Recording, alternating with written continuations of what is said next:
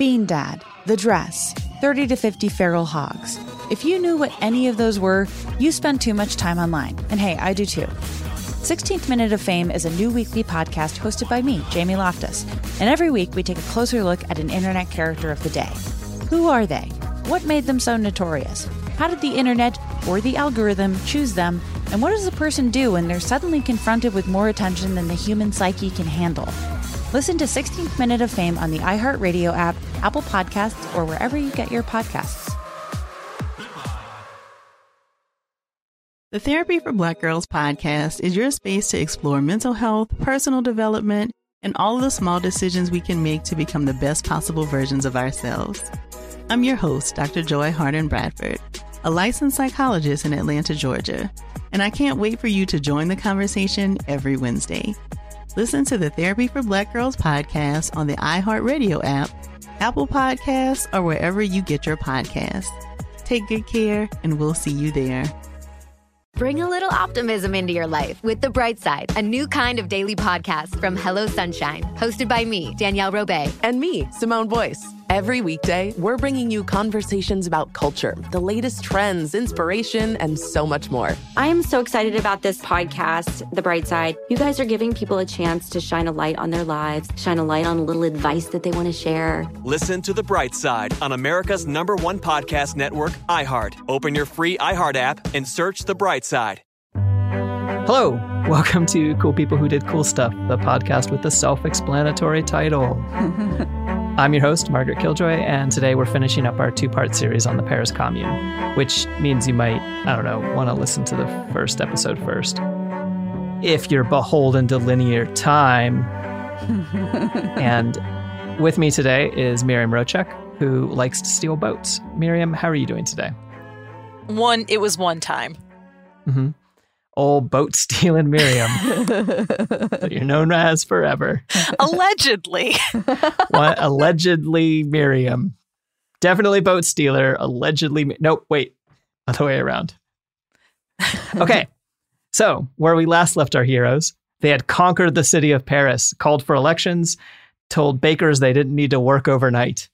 They also forgot that robbing banks is always morally good. Yeah, especially insured banks. I know. And when you control the government, it just seems like a no-brainer. Did they have a logic for not robbing the banks? Like a reason? Yeah, okay, some of it was well, that's not our money. And then some of it was, there was worry, which might have been legitimate, that if they robbed all the money, that money would essentially become worthless on a France level. But I don't know. It seems like everyone who looks at it later was like, no, they just should have robbed the banks. But hindsight is 20/20. Yeah, it's easy to look back and say you should have robbed more banks. I know. Miriam, okay, what do you think that the government in Versailles, do you think that they were like, well, they didn't rob the bank and they're kind of moderate as far as revolutionaries go, so we should probably just let them have the city? Yeah, in my experience, as long as you don't do a certain specific crime, governments are usually okay with people seizing power and self-determining in the absence of government.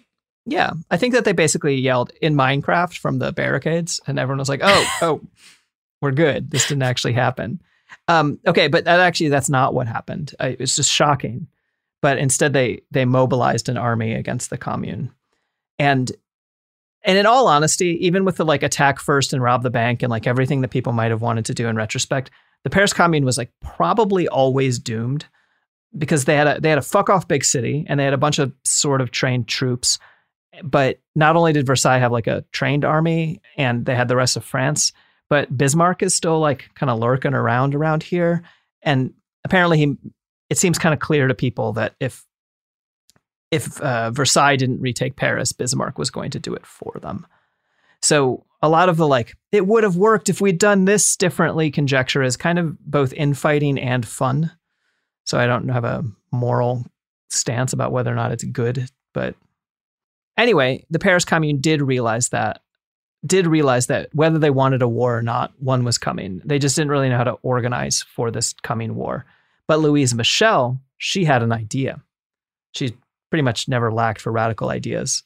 One time, apparently, she said, I really like these agent provocateurs who show up at demonstrations because they're the ones who always have the best ideas. And I think that is the one quote from hers that I had heard, and I truly love it. That is the kind of energy that you really love to see. Yeah. I don't always love to see it when I'm at a demonstration. Oh, no. I don't love to see it like next to me. I love to see it 100 years ago in France, 150 years ago in France. Yeah. But I mean, it's a rad line. It's a very good line. Yeah.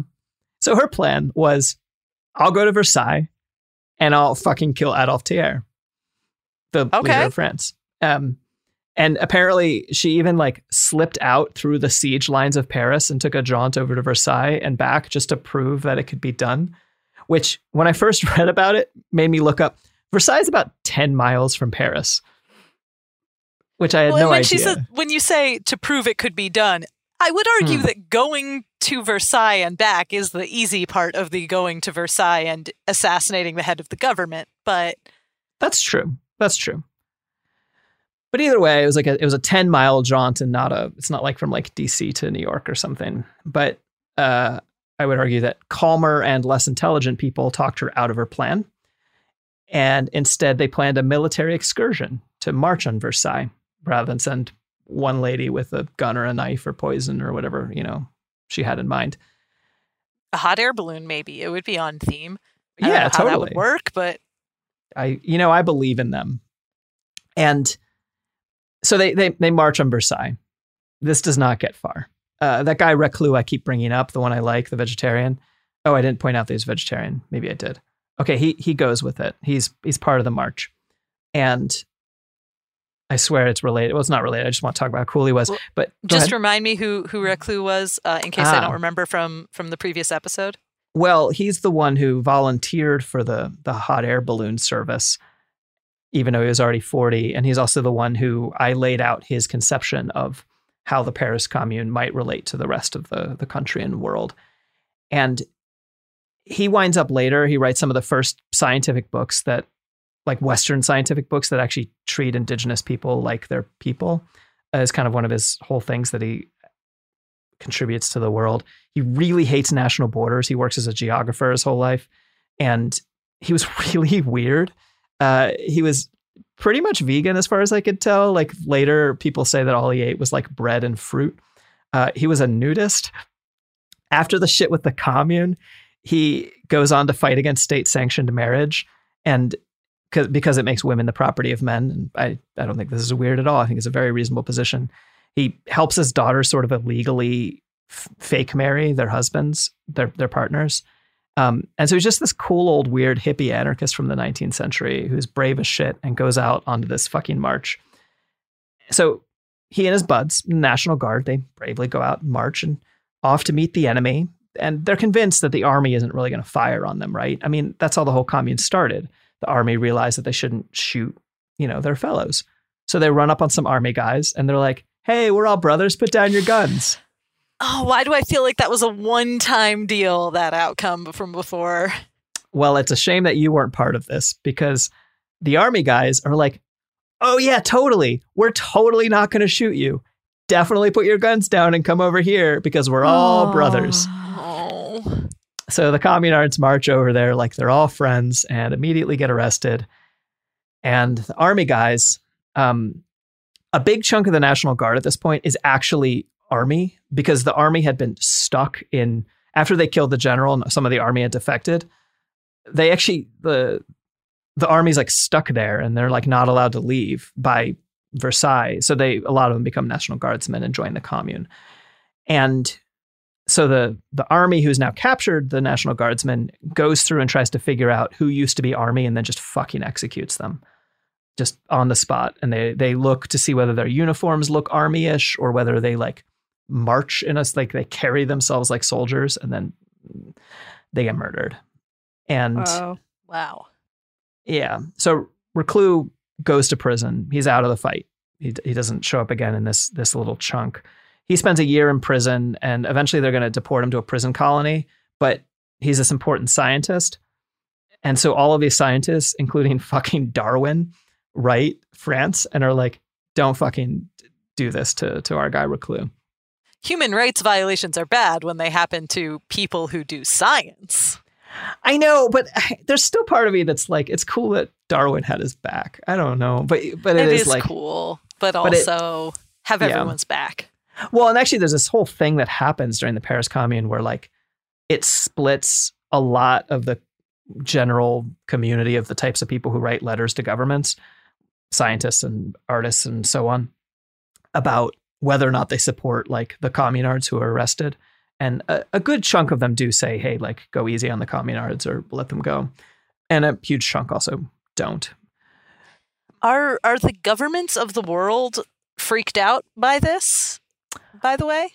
I'm not totally sure. I think that probably, because this whole thing only lasts a couple of months, I feel like I'm conjecturing, but I feel like it's like kind of swept up in the grand scheme of like, I don't know, Prussia's kicking France's ass and some weird shit's going on. Okay.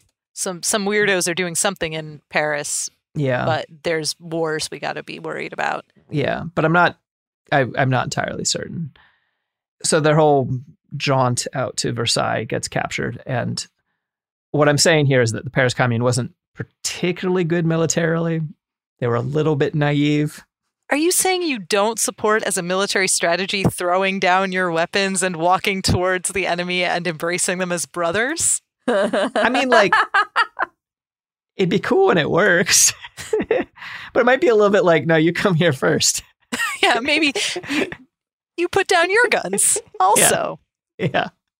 I've seen these movies. Everyone slowly puts down the guns. Works better than when you, well, actually it doesn't work very well in the movies either. And, okay, but to be fair, they don't have a lot of officers. Like, there's not a lot of people here in Paris who know how to run a war. There's one guy who's in charge for a while, Gustave Paul Clauseret, who knows what he's doing. But also, I'm going to pin his ascension as the beginning of the end. When he kind of comes to power, it's kind of when things start going apart. Because, okay, he's a socialist, but he's like an army guy through and through. He's kind of an interesting one. He volunteered as a general in the U.S. Civil War. I mean, he's a French guy, but he's like, you know what, fuck slavery. And he goes over and he like volunteers. Well, actually volunteers as less than a general, and he ends up a general in the U.S. Army. And because he fucking hates slavery and long live the Republic and all that shit. And so then he's like ordered by the governor of New York to go to Ireland and stir up anti-colonial and anti-British sentiment, mostly because the governor of New York wants to fuck with Britain. I love that. I know. And it's all some like geopolitics about like taking more control in the Mediterranean or whatever away from the British. But like, I'm still all right with this guy, you know? And he goes and he joins a Fenian uprising, an uprising against the British. And then he has to get the fuck out of Ireland because they sentence him to death in his absence. So he does all this cool shit. And then but he also served as a fucking French officer in Algeria. And I don't know whether he did that before or afterwards. I have like no idea whether he had a change of heart about colonization or if he was just a fucking racist. People are goddamn complicated. But anyway, as soon as the commune starts, he's like, oh, this is my song. And he runs off to Paris because he's like, I got to go join this. And his ascension marks the beginning of the end, from my point of view. I would call this section Revolutionary Terror is Back, Baby. But it might be a bit of an exaggeration. That is what you called it in the doc. It is what I called it. Yeah, I know, but I needed a way to like read my subtitle, I like for it. anyone who's following at home. I divide it all up with clever titles of the different sections that are just for me. Your and docs I guess for Sophie are beautiful. I enjoy them. Which is a bonus. So there's the National Guard, right? And it's huge and it's chaotic. And the officers were elected by their own men, which goes back decades. And under the Commune, like women are suddenly joining the ranks, including obviously Louise Michel, but also a lot of other women, many of whom are just like Louise Michel's friends, at least the ones that I have found record of, but I have no reason to believe that this was not happening en masse. And when women are joining it, the like fellow soldiers are like, yeah, this fucking rules. And then the like high up officers are like, this is bad. This is, I don't know, bad for morale or whatever the hell. Monocles popping out of eyes all over the place. Yeah, what? Yeah, totally. Women with guns? And so Clauseret is like... I don't know why I put on a British accent to say mon Dieu, but... I liked it. So Clauseret is like, this won't do. I don't like this chaotic mess. You all are not a proper army. So he gets rid of the officer elections. So goodbye anything resembling workplace democracy for soldiers. And then also the guardsmen now have to sleep at the barracks instead of just sleeping at home, which is what they've been doing. And then they toss out everyone over the age of 40, which includes like most of our characters so far, right? And it just like goes on and on. He basically is just like, I'm going to turn this into, whip this group into shape. And everyone just deserts because they're like, right. This isn't fun anymore, you fucking asshole. Also, I recall you abolished conscription. Yeah, exactly. So we can leave. So like, if you make this suck, we're not going to stay here. Yeah. So everyone leaves. So he actually just completely fucks up the military as far as I'm concerned with my bias. And in the end, when they fight with a fraction of their original strength. And I blame Clauseret. But so did the Central Committee. Eventually they arrest him on May 1st. Later, they try him and find him innocent, which is also legit. He was innocent. He wasn't like trying to fuck up. What was he charged with? I just counter rebel. Yeah, we're neo-Bolsheviks. I don't know. Oh, gotcha. Actually, that's not true. They charge him with really specific stuff. There's a lot of like tactical ins and outs that I don't remember all the details of, where they go off and they like try to take this or that fort and then they like abandon it. And then, so he's arrested also for his like not succeeding, I believe. But I decided not to do most of the history stuff I find is very like, and then this army moved forward 10 paces here. And no, that stuff.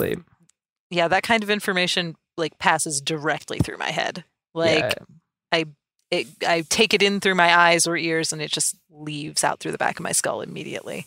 Totally. I have not retained a single fact about like battlefield maneuvers ever. Yeah, unless I can map it to how like protest tactics work, then I kind of like it. But well, no, it's good though. This is why you're the opposite of like the worst kind of person who's into history, who is like those guys who are really into the Civil War and they always have those maps with like the arrows on them, and right. They always have the worst politics and they always have something to say about states' rights or something, like just the absolute worst. And they are the ones who want to talk battlefield tactics. So just stay away from that brand of history. That is my plan here at Cool People Who Did Cool Stuff. Okay, so things are looking more and more dire militarily. The National Guard's leaving. And then from my point of view, at this point, the council betrays the revolution. And since I'm the one who's telling the story, there you go. The council betrays the revolution. The same people who started off by burning the guillotine are like, you know what? Let's bring back the quote Department of Public Safety, aka the Revolutionary Cops. Oh, that went really well last time, right? I think so. That's why they have to do it 80 years later, because it worked so well. Department of Public Safety, like famously the least ironically named group out there. Yeah. Definitely didn't get anyone killed. Yeah. So in the council, the anarchists are like, fuck no. The Blanquists are like, fuck yes. And the Jacobins kind of went along because they were like, well, because they're French Revolution LARPers. Like, yeah, totally. What else are they gonna do? And so, so now you've got your revolutionary police, and they run around and they round up dissidents and they shut down newspapers and they raid people's houses. They like end free speech. They don't really murder people, with a few exceptions that I'll get to. But this just divides everyone further, right? Because they don't really murder people, with a few exceptions. Mark, we're just gonna glaze right over that. Just a sprinkle of murder, tiny murder, a petite Some murder, exceptional murder. I enjoyed that. If I'm ever murdered, I just hope it's an exception. Yeah, totally. Like, it's because I hate you, not because. This isn't a pattern or anything. Right, totally. Wonderful.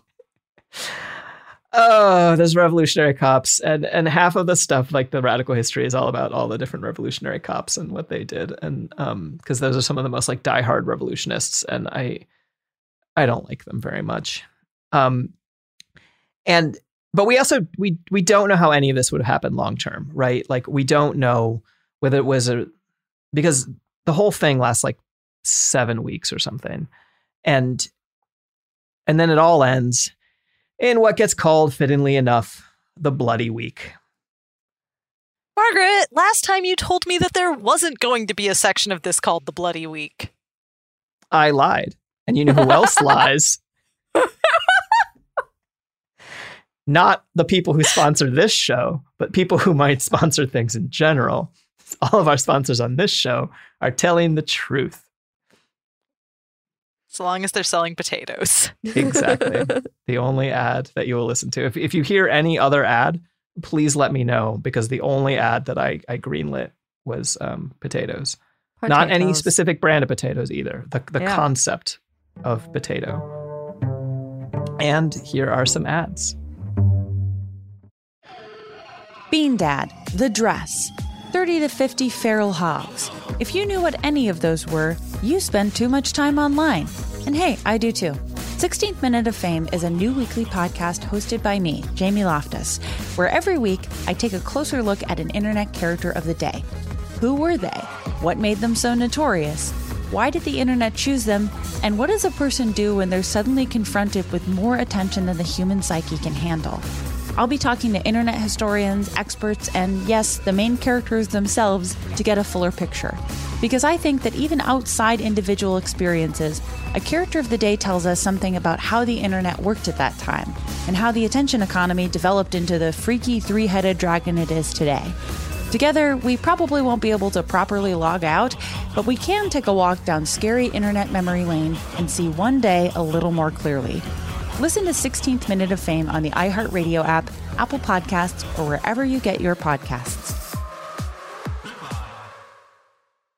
Bring a little optimism into your life with The Bright Side, a new kind of daily podcast from Hello Sunshine, hosted by me, Danielle Robay. And me, Simone Boyce. Every weekday, we're bringing you conversations about culture, the latest trends, inspiration, and so much more. Thank you for taking the light, and you're going to shine it all over the world, and it makes me really happy. I never imagined that I would get the chance to carry this honor and help be a part of this legacy. Listen to The Bright Side on America's #1 podcast network, iHeart. Open your free iHeart app and search The Bright Side. Mother's Day is right around the corner, and in true She Pivots fashion, we're highlighting moms who've dedicated their lives and their pivots to supporting mothers. The iconic Christy Turlington will join us to talk about launching Every Mother Counts after pivoting from her 90s supermodel days. And later, the co-CEOs of Baby to Baby will share how they're addressing the needs for millions of babies and moms. So tune in and subscribe to She Pivots. New episodes out every Wednesday. Listen to She Pivots on the iHeartRadio app, Apple Podcasts, or wherever you get your podcasts.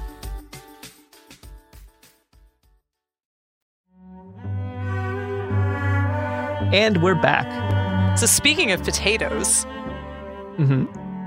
Everyone's just heard a lot about potatoes. Yeah. I don't know what the lead into this is, Margaret. You told me to tell this story.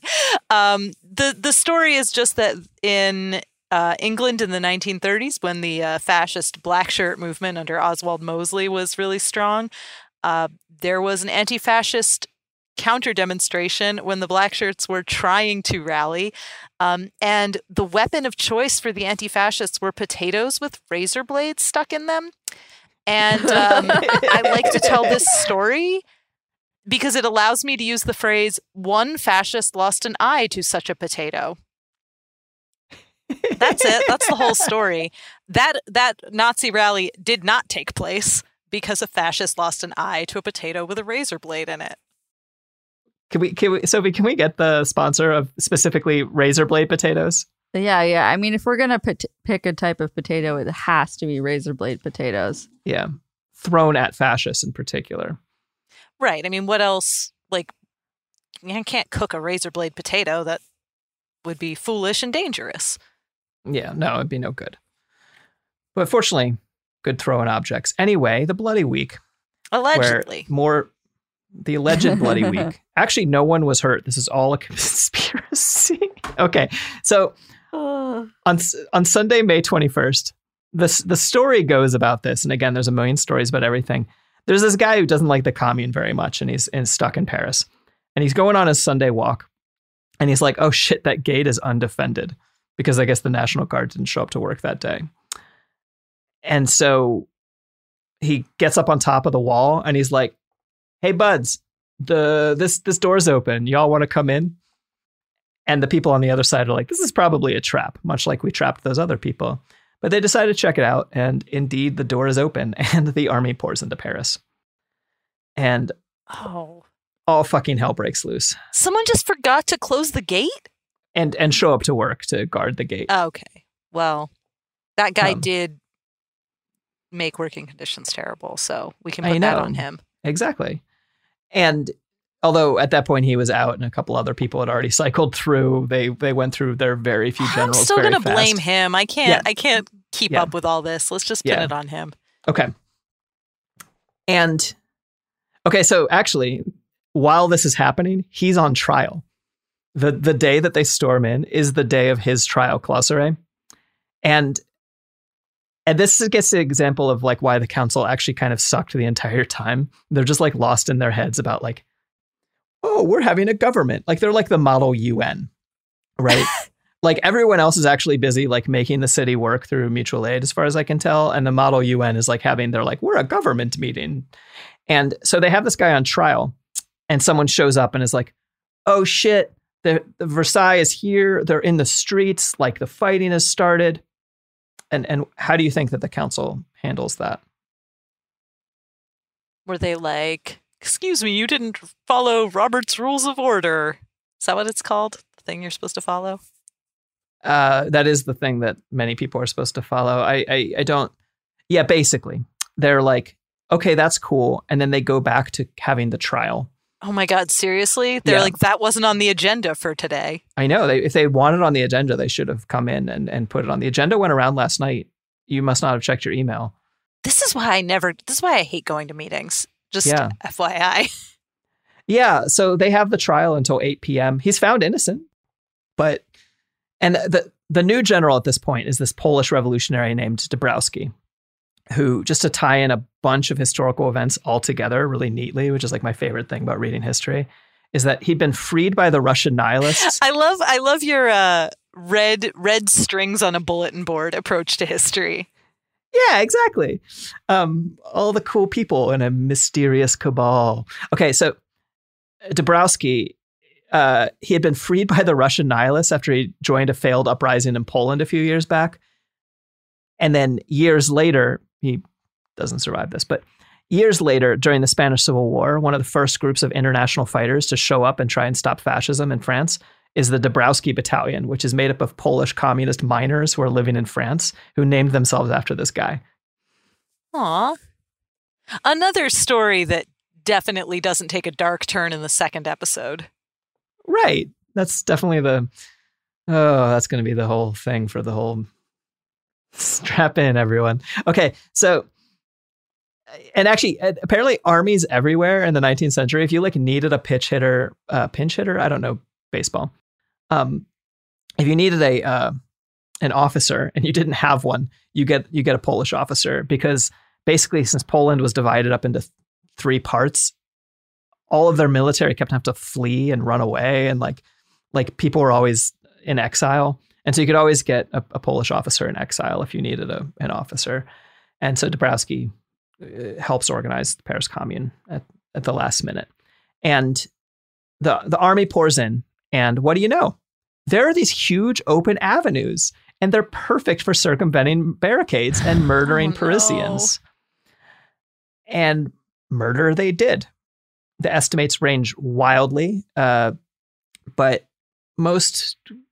at the time, people said 20 to 30,000 people were murdered. Jesus. More modern estimates say that it was only 10 to 20,000. So I'm just going to go ahead and pick 20,000 as my number that I hold by. So they murdered 20,000 people. And so as mad as I am about the revolutionary cops, the reason I'm like, it's just a sprinkling of murder. What they did, the murder they did, they had about 60, actually they had a couple hundred hostages, but they killed 60 of them, because the whole point of the hostages was like, don't invade or we'll kill the archbishop. And then they're like, we're going to invade. So they killed the archbishop. I mean, they did say. Yeah. I mean, it's like the point of hostages. I don't actually feel adept to determine the morality here, but yeah, I'm not like pro murder as a general rule, but like also it does seem like one side did a lot more murder than the other.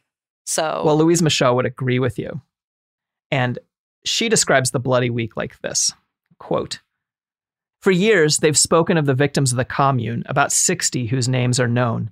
The Commune's dead can't be counted. Paris was an immense abattoir where, after 8 days of slaughter, the hordes of flies over the mass graves put an end to the killings, for they feared the plague. The number of dead of the Commune during the Bloody Week can't be calculated. They were buried everywhere, in the public squares, under the paving stones, in wells, in trenches dug at the times of the Prussians, in cemeteries, in casemates where they were burned. They were brought in wagons to the Champ de Mars, where they were also burned. The ashes weren't gathered and placed in urns. The winds that carried them away will tell neither their name nor their number." Jesus. Yeah, so this idea that they only stopped murdering people when they were like, oh, we ran out of places to put the bodies. Yeah. All the death was becoming a public health hazard. Oh, God. That doesn't relate to the current era. I'm so glad we're so far away from this in time. The photographer Nader, who I've talked about, one who organized the hot air balloons, he talks about how crowds of communard prisoners were marched through the streets, and then they were like laughed at and beaten by the rich, and they would round up everyone, and then they would look to see if you had like a bruise on your shoulder or gunpowder on your fingers. The bruise on your shoulder would be from firing a rifle, and then they would just execute you on the spot. Rich women would come out into the streets with their parasols and jab out the eyes of the prisoners. And one by one, all the neighborhoods fell. The revolutionary police, they did go down with the ship. They left their officers to fight at the barricades. There's kind of a sweet story about one of the council members, Delacluse, and he wasn't one of the revolutionary cops. He was just a council member. He was 61. He's on death's door anyway from, I think, tuberculosis, but I couldn't be certain. Someone is certain, and I'm just not the one who's certain. But I'm sure the person who's certain will tweet at you. I know, yeah. And so he's on death's door anyway because he spent so long in prison that he got really sick. And so he's like, I'm dying, Paris is falling. And he puts on his, like, this is the Hollywood moment. He puts on his red sash. Before the Paris Commune, people had like red, white, and blue sashes. And then the Paris Commune, they had red sashes. And he goes off and he finds the nearest barricade and he climbs up to the top with his red sash and gets shot dead. And at the same time, now Paris is on fire. The actual scale of the burning wasn't so great as people claimed in the media at the time and later, but it sure wasn't nothing. And most of it was done by one military force or the other. A lot of it was done by the communards who were basically like, if we're going down, we're going to fucking set some shit on fire. Fuck this place. But most of it was military purposes here and there. And the media came up with this myth at the time, which was, there's a very convenient scapegoat who can be blamed for most problems. Women. When in doubt, I know there's a lot of other good, convenient historical scapegoats. They could have gone with a lot of them. But at this time, they picked women. And when in doubt, they're women everywhere. Are to blame. I know. It's like fucking, we're outnumbered. Shit, we're them too.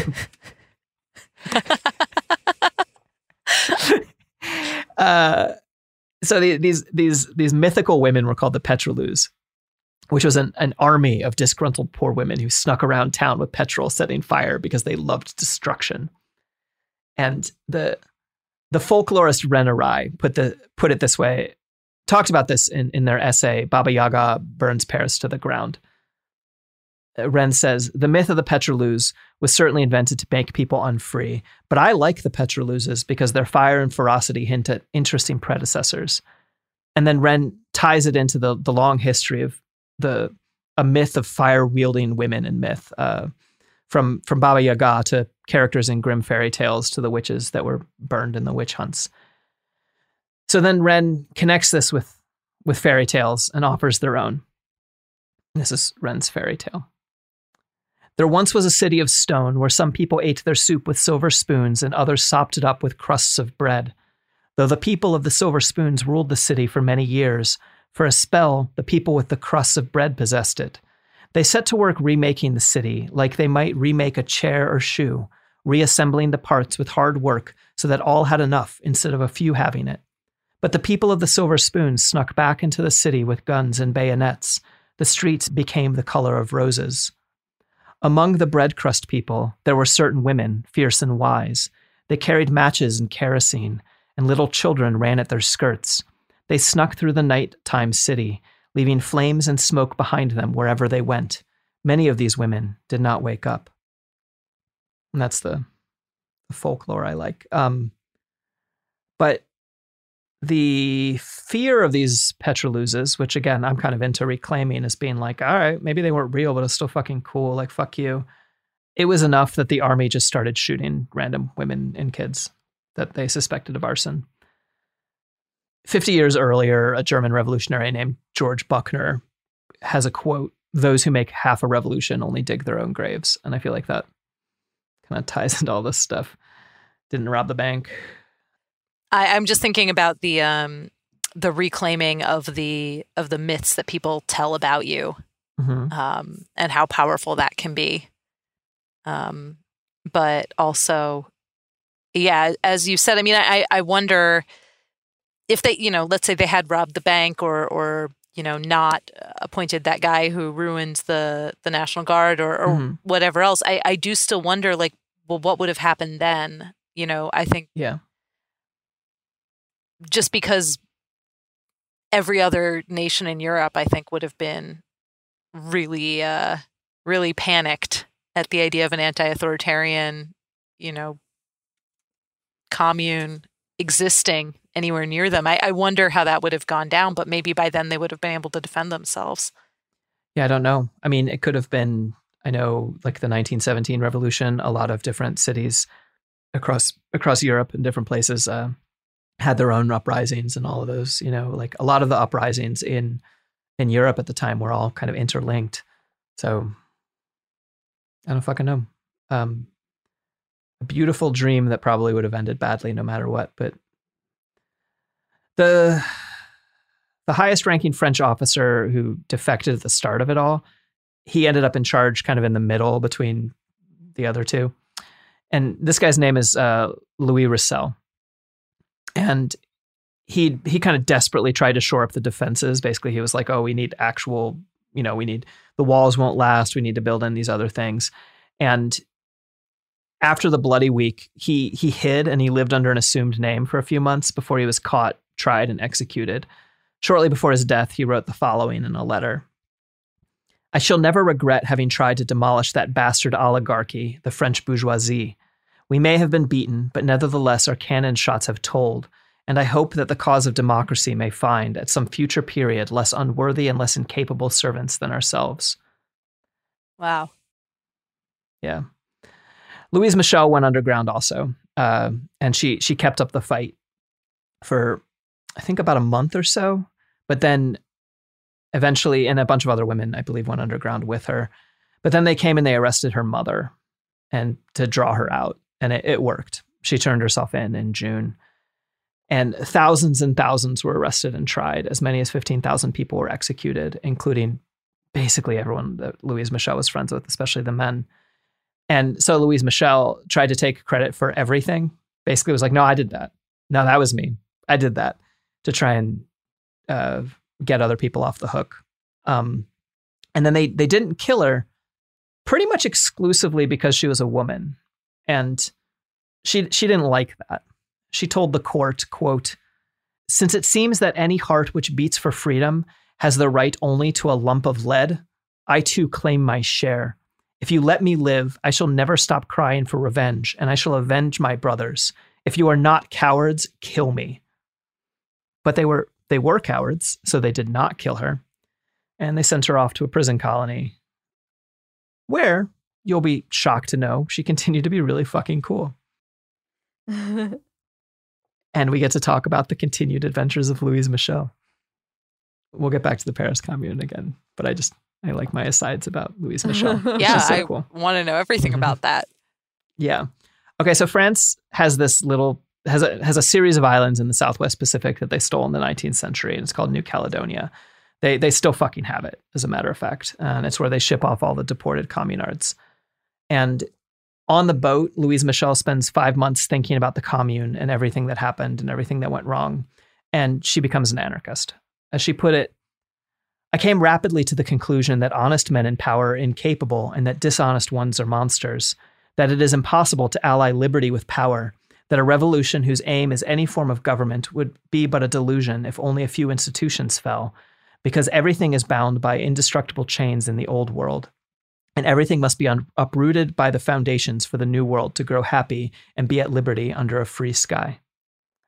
So, yeah, I mean, so when she's living on the island, she starts sharing quarters with another anarchist woman named Natalie Lamel, and people start to gossip about that. She also started working with the indigenous Kanak people of the island, and with their permission, she wrote down a lot of their folklore traditions, and she basically can't help but set up schools everywhere she goes. So she sets up this school and she's working as a teacher. I honestly can't tell you how colonizer-y she was or wasn't about it. She obviously had, I believe she had their permission and was friends with them in order to relate the folk tales. But, obviously people setting up schools is very complicated history. Sure. But I will say that unlike almost all the rest of the communards, when the Kanak have an uprising in 1878, she sides with them. All the rest of the communards are like, yeah, no, because she's fucking cool, right? And she realizes that all this shit's interconnected. Unlike a lot of these communards who are like, oh, well, I don't know, we want democracy in France, but these people aren't white. What do you want? I can't imagine it should be so easy for them to take an anti-colonialist position when they are in a colony by force, right? They didn't choose to come there. It should be so easy for them to be like, yeah, this whole situation fucking sucks. Of course we're on the side of the people who don't want this to be happening. But yeah, whiteness is a hell of a drug. Yeah. Yeah, it fucking is. And okay, and the other thing that she studied and talked a lot about the Kanak folks is that they had dozens of different languages that were spoken by the different groups, but they maintained a single language for communication between each other. And this influences her politics greatly. And she actually ends up making fun of the artificially constructed leftist languages like Esperanto, because she's like, no, those are artificial. I was just going to ask if this took an Esperanto direction. Well, but she makes fun of Esperanto because she's like, you can't make one. They have to be organically grown from people in order to have a language that everyone can communicate with. Because she's fucking cool. I don't know. It's like she just had a very good bullshit detector. She just, anything that sounded good maybe for a second, but then turned out to be bullshit. She was not going to get sucked into that sounding good maybe for a second part of it. Totally. Yeah, because she was a Blanquist the whole time. And then she was like, oh, that didn't work. And then she was like, all right, let's try something different, And yeah. In 1880, France pardons all the communards and everyone's allowed back home, the people who are still alive. And for the rest of her life, Louise Michel wears all black. So there is that. And so that is where we got it. I believe so. I don't know whether all the other anarchists started copying that, but she's also the one who popularizes the black flag as a symbol of anarchism. She's not the one who invented it. I believe striking workers in Lyon in the 1830s flew it as the flag of hunger. But I don't know. She wears all black. She flies a black flag. At one point at a strike, she just flies black petticoats because it's what she has. And that rules. Yeah. She spends the rest of her life traveling around, joining strikes, giving speeches, and writing. She actually doesn't write much political texts. She mostly writes poetry, and then later she writes some novels that are apparently kind of incomprehensible. I haven't taken a shot at them. And the press likes calling her a lesbian. As far as I can tell, she kind of neither confirmed nor denied, although she did say at one point her only love was for the revolution. But I believe she said that when they were specifically accusing her of fucking this one dude. And okay, so there's an irony in that they were calling her a lesbian because the same press that had during her trial and shit had basically been like, oh, she's only a revolutionist because she's obsessed with this one dude. And, she's just in love with this guy who's 15 years younger. He's one of the revolutionary cops. It's completely possible she was in love with him, but I don't know. However, she did live with his sister for a very long time. Oh, but that's just gals being pals. Yeah. So instead of Théophile Ferrer, she's hanging out with Marie Ferrer and being gal pals. So they basically her entire life, she lives for chunks at like decades at a time with different women. And that's the way she chooses to live. And so the press is like, she's gay. And she's like, and then her friends are like, she's not gay. She's basically the reincarnation of Joan of Arc. She's asexual. She is the Red Virgin. She is an anarchist nun, which is particularly funny that they call her this because she like scorned Marxism as creating a new religion. God forbid she just be a cool revolutionary lesbian. Yeah, it's hard to know. And okay, to be fair, like I don't think being a nun and a lesbian are particularly contradictory. Absolutely not. Like, sounds like those guys did not know anything about nuns. Yeah. And a lot of ink is spilled about her sexuality. We do know that she dressed like a man whenever it suited her. When she was younger, she wrote under the name Louis instead of Louise. And she lived with a string of different women her entire life. One of her later companions was this woman named Paul Mink. And I'm going to tell you about Paul Mink for like 1 second because she's fucking interesting. She's this Blanquist and she fought on the Commune. And she was like, I'm really only telling you about this so that I can tell you that she named one of her kids Lucifer Blanqui Vecerintix, which is the name of the Gaulish leader who led a rebellion against Rome, Revolution. That was what she named her first son. That is awesome. The son dies in infamy. Not infamy. That would have been cooler. Infancy.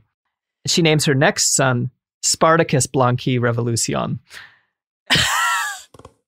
You'll be amazing. You'll be shocked to know that young Spartacus eventually changes his name to Max. Oh, boo! I affirm the right of anybody to discard the name that their parents gave them. But come on, Spartacus. How are you going to not call yourself Spartacus? Everyone should be doing that. I know. That's the whole point. Here's the whole point. He's the only guy out there saying, I'm not Spartacus. Yeah. That sucks. He's the only one who is Spartacus. And Victor Hugo writes a poem about Louise Michel. Jules Verne probably wrote a whole book about her. The Survivors of the Jonathan is about a mysterious anarchist who lives among the indigenous people and then helps shipwrecked survivors create a socialist like anarchisty society. And sounds like something she would do. Yeah. And then other people have claimed that he was inspired heavily by her for Nemo and 20,000 Leagues Under the Sea, but I don't know. Oh. At one point in 1888, this drunk guy takes offense to her speech and shoots her. And she survives, and she doesn't involve the police because she's like, this guy's a poor worker and his family is on hard enough times as it is. Incredible. Yeah. Amazing. Principled. I know. During the Dreyfus Affair, she condemns anti-Semitism. This big whole should we be anti-Semites uproar that happens in France a little bit later. Sure. She's arrested like 4 more times. They even deport her a second time to Belgium. She tries to visit both Russia and the US, and both countries are like, no, we're good. Absolutely we don't want you. not. Yeah.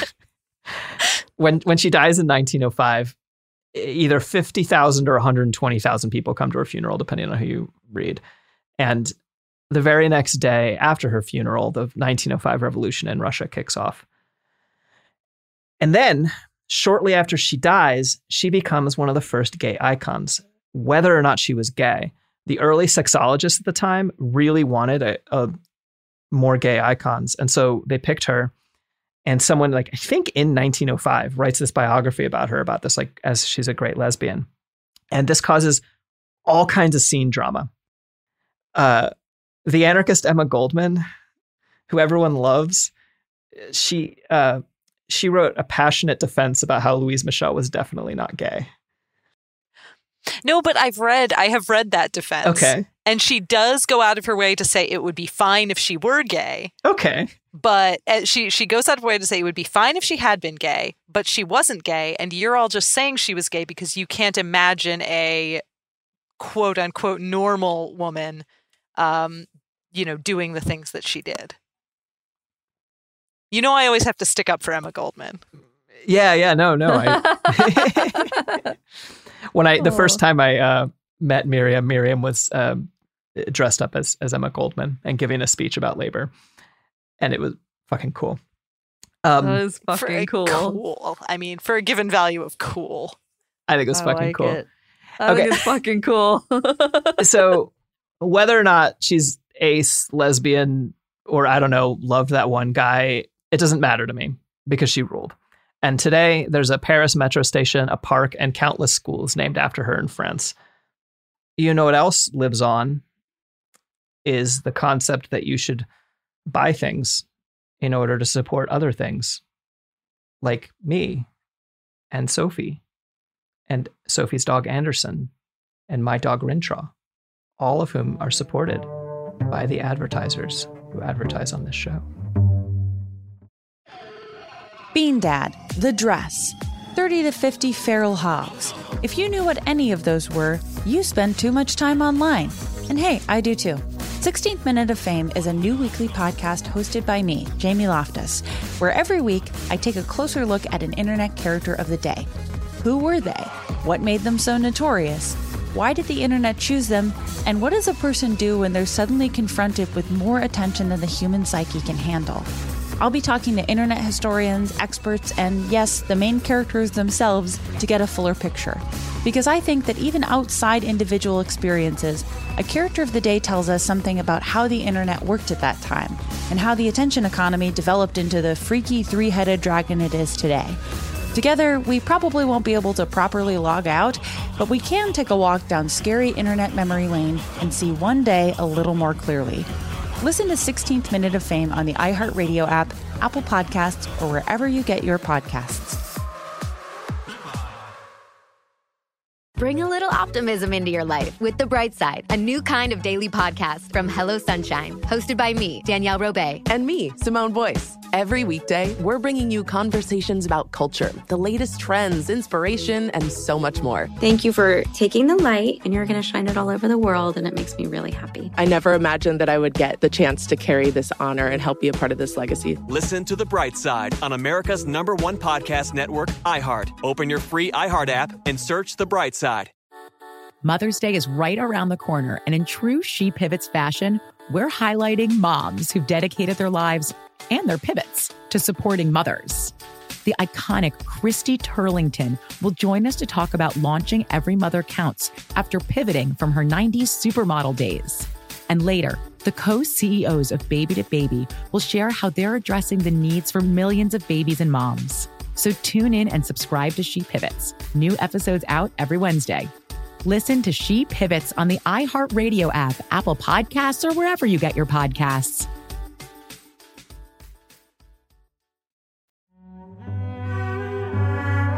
And we're back. And it's hard to overstate how influential the Commune was on radical politics, at least in the Western world. Socialism in France kind of died for a decade or so since, all of its practitioners had just been murdered or exiled. But all over the place, people started mythologizing the Paris Commune. And the funniest part is that basically all the leftists tried to come up and be like, oh, no, that was us. That was totally our thing. Like, well, if it was your thing, why are you still alive? Yeah, fair enough. Marx and Engels were like, what a brilliant example of the dictatorship of the proletariat. Kropotkin, the anarchist, was excited about as an example of anarchist communism. I think the Social Democrats actually have the strongest claim, but all in all, the Paris Commune was kind of a miserable, beautiful failure. And it was like the clearest example of what to do and what not to do, all wrapped into one. To me, it seems like they kind of picked like the worst parts of centralization, like a council that's lost up its own asshole and a general drives out all the volunteers and secret police who defeat the whole purpose, with like kind of the worst parts of decentralization. All the diverse neighborhood groups, they wound up unable to coordinate with each other during the final, during the when all hell breaks loose. And it also seems to me that half measures got them nowhere. If you're in, you're in, and just rob the fucking bank. I don't know. It does feel like a turning point in terms of how committed they were to reshaping this society. Yeah. And I mean, and to be fair, they didn't want a society where, they weren't communists, they weren't trying to immediately collectivize everything. They, by and large, wanted something between a republic and like a kind of anarchistic social democracy. And yeah, I guess that's something that I don't have a clear sense of. Like, what did they, if they had, like, what was their plan, do you think? Like, what if nothing had happened and they had been able to just like build a society that was what they wanted to build, like, what would that have actually been? Probably the answer would have been different between the three different factions, right? Sure. But overall, the one I would know the most about would be like the mutualists. I think they wanted a cooperative society that was decentralized. Obviously, some of them wanted a government, sort of a government without the state. They wanted it at a city level. And I think they wanted like these sort of communes to spring up everywhere. And actually, we're going to talk in a moment about some of the other communes that sprung up. So the most ironic proof that everyone thinks the Paris Commune is theirs happened in the USSR. Because on March 17th, 1921, the Bolsheviks in the USSR, they put down a rebellion by leftist sailors in a place called Kronstadt, who had been... Heard of it? Yeah, they basically been fighting for what the Paris Commune believed. They wanted a leftist revolution that maintains the rights of free association and press, that doesn't pay one political party more than the others, that doesn't force collectivization, but just ends wage labor, right? That's a huge chunk of what the sailors who were rebelling against the Bolsheviks wanted. The USSR crushes them. And the very next day, they celebrate the 50th anniversary of the Paris Commune. Fuck you! I hate that so much. Yeah. But one of the things that I think a lot of the communards took away was, you can't have a political revolution without having a social revolution as well. And I think that's one thing that everyone also kind of agrees on, is that they're like, you got to do both. You got to have them both at the same time. Louise Michel puts it, every revolution will now be social and not political. This was the final breath, the supreme aspiration of the commune in the ferocious grandeur of its marriage with death. You can tell she was a poet. Yeah. So, okay, one of the strangest legacies of the whole thing is that the commune probably saved the Third Republic. Like, they probably would have gone monarchist. Reclus says, we know from the first days of the assembly in Versailles that this slaughtered people, by its attitude, saved the republican form of French government. And then he goes on to say what he thinks was beautiful about the whole thing. Nevertheless, the present republic, a servant in the service of the Tsar and Kaiser, is so far from any practice of liberty that it would be childish to be grateful to the commune for having saved this vain word for us. But it did something else. It held before us the future, not through its rulers, but through its defenders, an idea far superior than that of all revolutions that had preceded it. It commits in advance those who want to continue it, in France and throughout the world, to fight for a new society in which there will be neither masters by birth, titles, or money, nor servants by origin, caste, or salary. Everywhere, the word commune was understood in the widest sense, as having to do with a new humanity, formed of free and equal companions, ignorant of the existence of ancient borders, and assisting each other in peace from one end of the world to the other. He also goes on to say basically, like, we shouldn't have relied on the council. That was a bad idea. We really should have focused on the neighborhood mutual defense societies. The council being the people who got interrupted by somebody saying, hey, the army is here, and they went back to what they were doing. Yes. Yeah. It was far more important that they put this man on trial for having not succeeded at defending them than to go out and defend themselves. And then, okay, finally, I want to end with a quote from someone whose story I didn't really get to tell you. Paris was actually, they weren't the only city that decided it wanted a commune. A bunch of different cities tried around the same time. The city of Lyon, and especially one of its suburbs, did it twice and held out the longest. A couple weeks in 1870, so actually before the Paris Commune. I mean, they weren't under siege. And then a few days in 1871. The death toll there, we don't talk about as much. The death toll there numbered in the dozens, not the tens of thousands. An anonymous council member from that revolution said this in reflection years later about being asked to serve on the council. Instinctively, through intuition rather than through reasoning, I felt that I was guilty of illogic by preaching freedom and accepting to be a new master. But how could I refuse without being taken for a coward? There was danger, and I accepted it. I have been angry at myself ever since, though at the time I was one of those who believed that something could be done by a revolutionary government. My role on the commune was the same as any ruler's. It was absolutely useless when it wasn't harmless. And then he goes on he goes on to say that he thinks that when threatened, the people who elected him, he thought the whole time, he was like, okay, the people who elected me, they're going to come and defend me, right?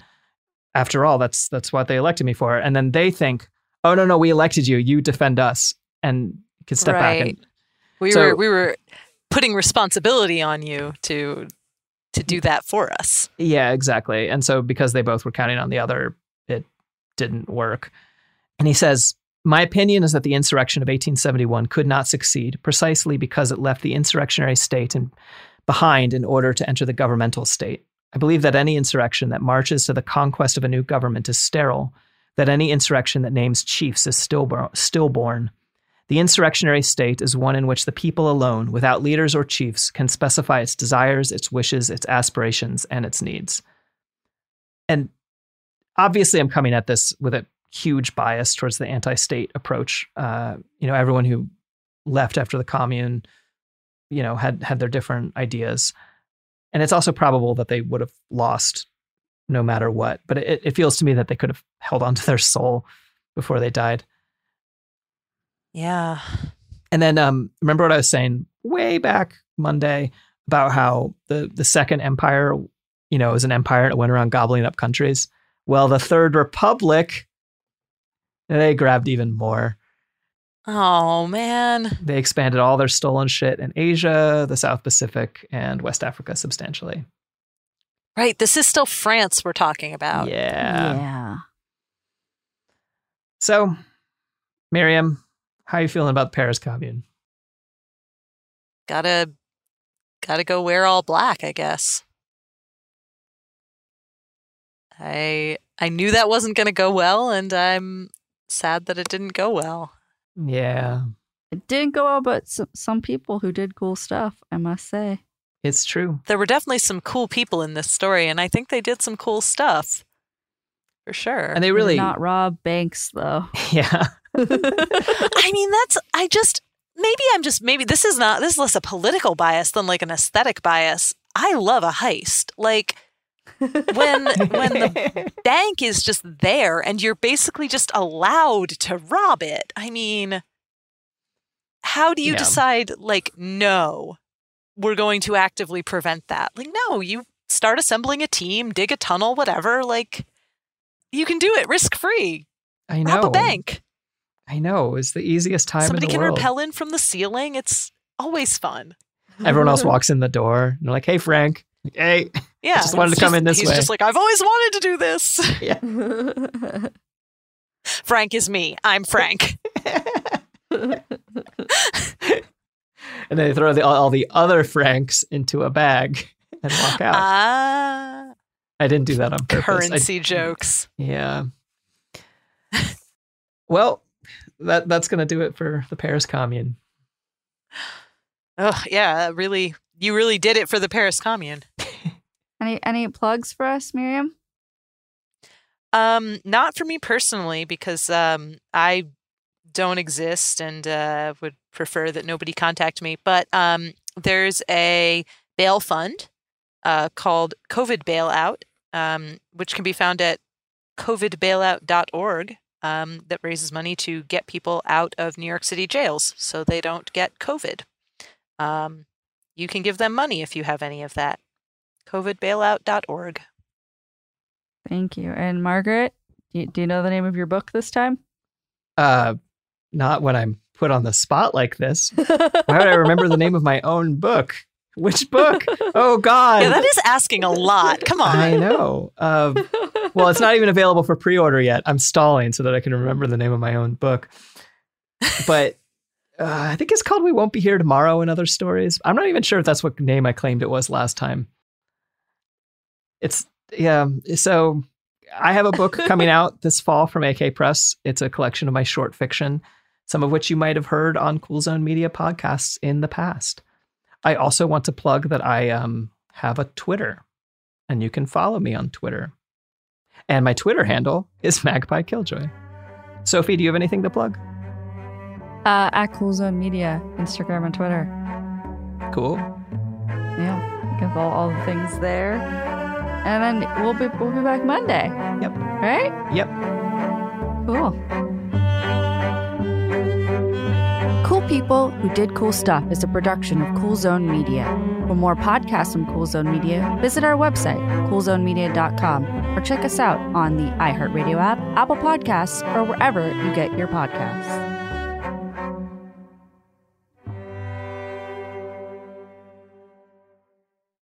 Bean Dad, The Dress, 30 to 50 Feral Hogs. If you knew what any of those were, you spend too much time online. And hey, I do too. 16th Minute of Fame is a new weekly podcast hosted by me, Jamie Loftus. And every week we take a closer look at an internet character of the day. Who are they? What made them so notorious? How did the internet or the algorithm choose them? And what does a person do when they're suddenly confronted with more attention than the human psyche can handle? Listen to 16th Minute of Fame on the iHeartRadio app, Apple Podcasts, or wherever you get your podcasts. The Therapy for Black Girls podcast is your space to explore mental health, personal development, and all of the small decisions we can make to become the best possible versions of ourselves. I'm your host, Dr. Joy Harden Bradford, a licensed psychologist in Atlanta, Georgia, and I can't wait for you to join the conversation every Wednesday. Listen to the Therapy for Black Girls podcast on the iHeartRadio app, Apple Podcasts, or wherever you get your podcasts. Take good care, and we'll see you there.